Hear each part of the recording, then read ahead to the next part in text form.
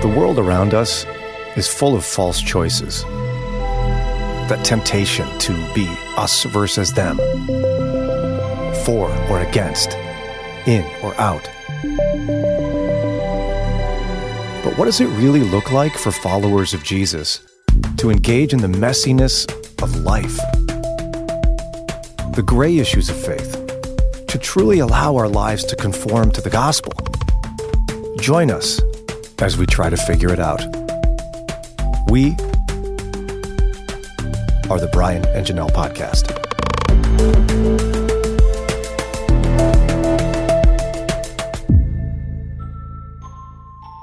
Well, that time of the week has arrived. We look forward to it. I know you do too. He's the host of Open Line. You hear it every Saturday, 10 to noon. Also, he's a professor of Jewish studies at Moody Bible Institute, and of course, a good friend of the show. Welcome back, Dr. Michael Rydelnik. Good morning. Nice to talk with you this morning. Oh, do you have a cold? Yeah, well, I'm actually over it now, but it takes forever for the nasal congestion to go away.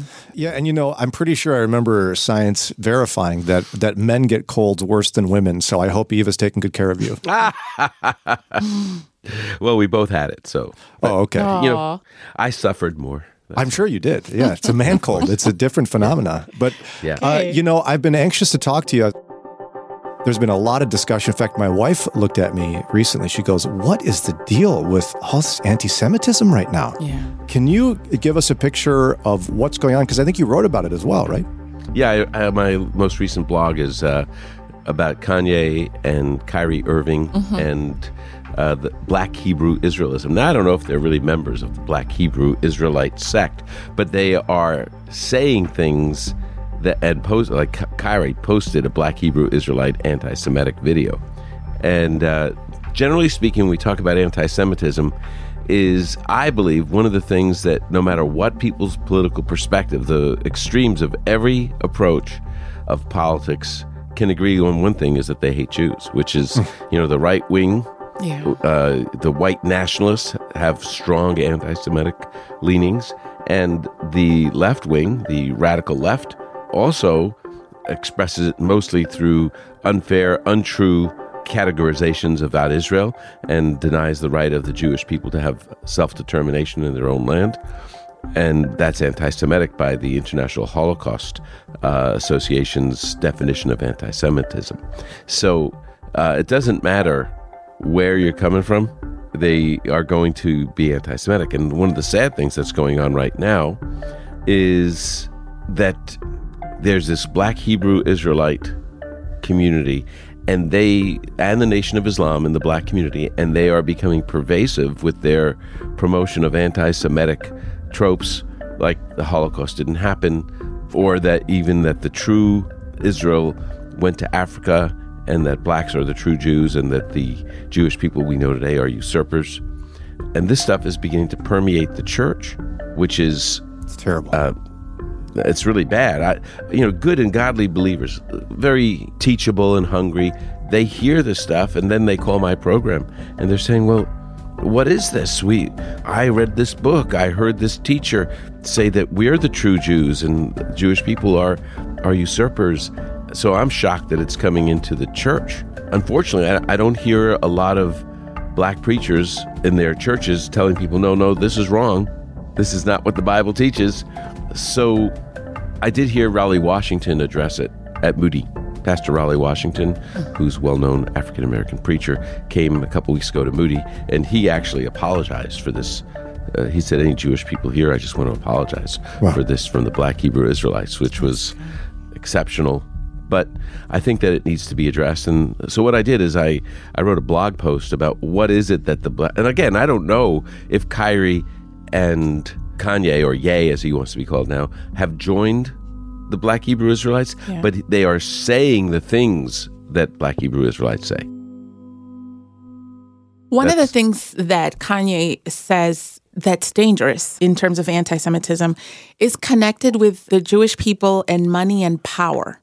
There are people I talk to that don't understand why that's negative and why that's dangerous. Can you please explain that? Yeah, there was a late 19th century forgery called the Protocols of the Elders of Zion, and it seems to indicate that well, the protocols argued that there was elders of the Jews who were controlling the world for the financial benefit of the Jewish people.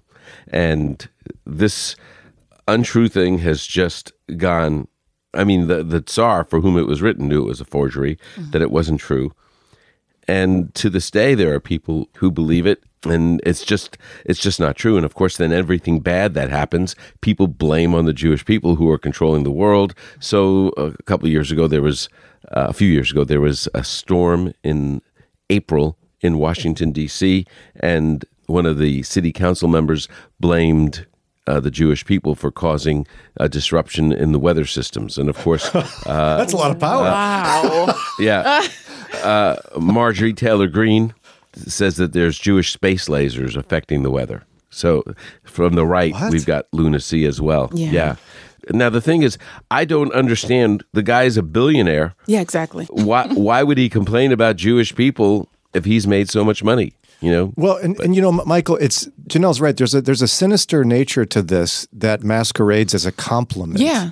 To me, it's similar to someone going, well, you know, you black people are great at jumping and running and playing basketball, and you Jews are really great at running things and running Hollywood. And money. Yeah, money, you have all the money. You know? And so Kanye was kind of being like, oh, I wish we could do that too. Mm-hmm. It's still anti-Semitic. Yeah. It's not a compliment. Really popular politicians have gone to Jewish people and say, you know, I let you control my financial holdings. They go to the Republican Jewish Congress and say that, and everyone kind of snickers uncomfortably like, no, that's not what we want to do. And it's not funny either, Michael, right? I mean, people make jokes about it. Yeah. Do you remember? I know where you're going. Yeah. We were once on Moody Radio when you were a producer in Chicago and a host, really not an anti-Semitic host, said, you need to go to Israel with Michael Rydelnik because it's cheaper to go with him because he's Jewish and he knows how to get good deals. Oh. And I'm sorry, Michael. Yes, I remember that. I was just like, huh? What? Oh, man. And I had to stop in the program and correct the host.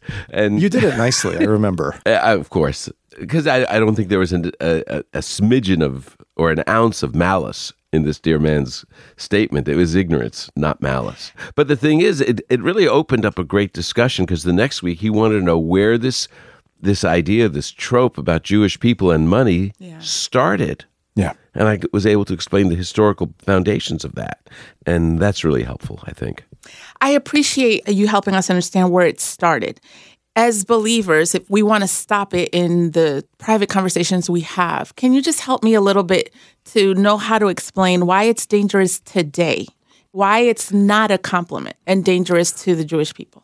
Well, it's dangerous because bad ideas usually lead to bad actions. Okay. So, for example, with Black Hebrew Israelites pervading the Black community, what's happened was I think it was 3 or 4 years ago, some Black Hebrew Israelites went into a kosher supermarket in Jersey City, New Jersey, and shot it up and killed 4 people. In Brooklyn, which is a very high population, people who are dressed as Orthodox Jews, so they're noticeably Jewish, they are being assaulted on the streets of New York in ways that never have happened before. Yeah. Just people coming up to them and cold cocking them as they walk down the street, smashing them on the head from behind, punching them in the face, just out of the blue for no reason. That's the kind of stuff that happens because of resentment of people who say, I don't have, so therefore it's this person who's, just walking down the street. It's his fault that I don't have enough money, and they assault him.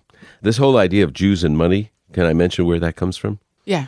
In the Middle Ages, Jewish people were not allowed to own land or work land in the European serf system. So Jewish people became traders, and they also were in skilled labor. After the Crusades, people came back from the Crusades, and they said, we can travel, so we're going to be traders because we know how to do things now. We're going to be the skilled workers, the shoemakers or whatever it is that they made, furniture makers, things like that, skilled labor. And so what they did is they formed guilds where you had to be part of a guild to be a merchant or part of a guild to be a skilled laborer. And they made the guilds only open to Christians. So now Jewish people throughout Europe had no way of earning any money or surviving. And so what they were forced to do, because Christians were not allowed to lend money, Jewish people were forced into money lending. And Christians would borrow money from them, more like a small pawnbroker, really, than big banks. But they would borrow money from them, and they would become resentful. You can see that in The Merchant of Venice by Shylock, the character Shylock in The Merchant of Venice by Shakespeare. They became resentful of Jewish people because of this, but they were forced into it. And then on top of that, nobility began to take more and more taxes from Jewish people's earnings through lending money. Yeah. And as a result of that, the rates had to go up, and so Jews were considered usurious. And as a result of all that, being forced into doing that, it brought the resentment of the Christian world, even though the Christian world pushed Jewish people into doing that. That's why history is so important, Michael. And the more I hear that and the more these stories come up, I can't know how it feels, but there has to be a measure of just feeling exhausted by this. Yeah, I think for me personally, I thought that we were done with anti-Semitism as I was growing up. I thought of my parents, had gone through so much. I thought at least culturally, anti-Semitism had fallen out of favor, although I still encountered it quite a bit as a child growing up. Yeah. Kids would throw snowballs with rocks in it at me as I went to Hebrew school. As I was walking down the street, they'd call me Christ killer when I was just 7 or 8 years old. I'm not. Wow. But I thought that culturally it had become unacceptable. But now I see that it's becoming much more prominent in our culture, and it's unfortunate, I think. Is it exhausting in some measure? What's the right word for it in terms of how you and Eva would feel about it? Annoying. That's what I would say. Annoying. Yeah. Okay. It is annoying. I get very frustrated when I see it, and frustrating that people believe these things. And I've encountered it in unexpected places. And it's, again, people without malice. I will say that. People without malice have said silly things to me. I'm sorry that happens, Michael. Thanks for making us think rightly about this and learn about it. When believers say these kind of things to me, I consider it a teachable moment. So I'm not angry about it. But I do get angry when I see violent assaults on Jewish people. And that's righteous anger. Hello. Yeah. Doc, we were talking about your recent blog post on the cult of Black Hebrew Israelites. We've had a couple of pastors that we have on the show regularly talk to us privately and publicly about the growth of this. And then we had someone named Teresa just write in and say, a lot of Christian Black families have lost our adult children to Black Hebrew Israelites. This cult rose greatly during all the civil unrest and killing of unarmed Black people. I've lost my son to this cult, and I teach against it. The greatest blessing to me through this child is that it drew me to Scripture. Love you all. Oh, wow.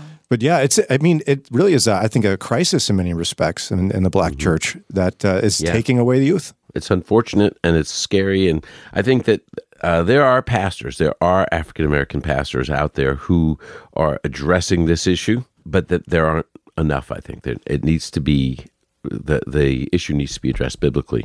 Well, yeah, and I think one of the core issues here is that Black Hebrew Israelites are trying to appeal to someone's sense of feeling lesser than and disempowered and persecuted.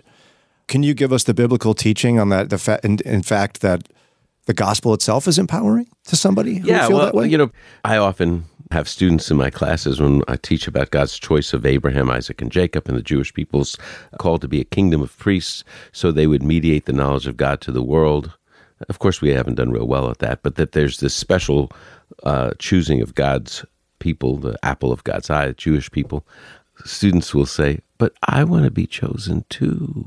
And and I always say, you are chosen. The Bible says you're chosen before the foundation of the world. Different kind of choosing. But think about it. You're chosen for salvation, for election unto salvation. How much better is that?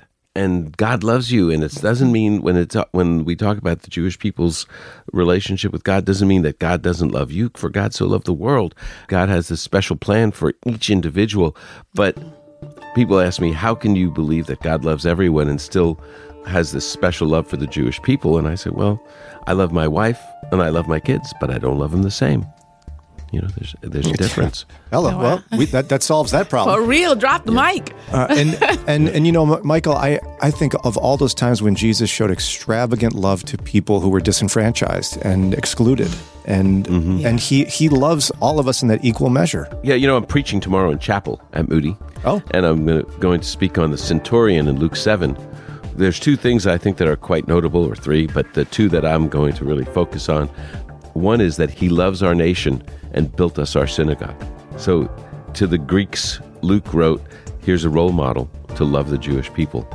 And then the second thing is he trusted. He said to Jesus, I am not worthy for you to come to my home. And the Lord Jesus says, I have not seen such faith in all of Israel. And so he's the first Gentile, apparently, brought into the kingdom through the preaching of Jesus.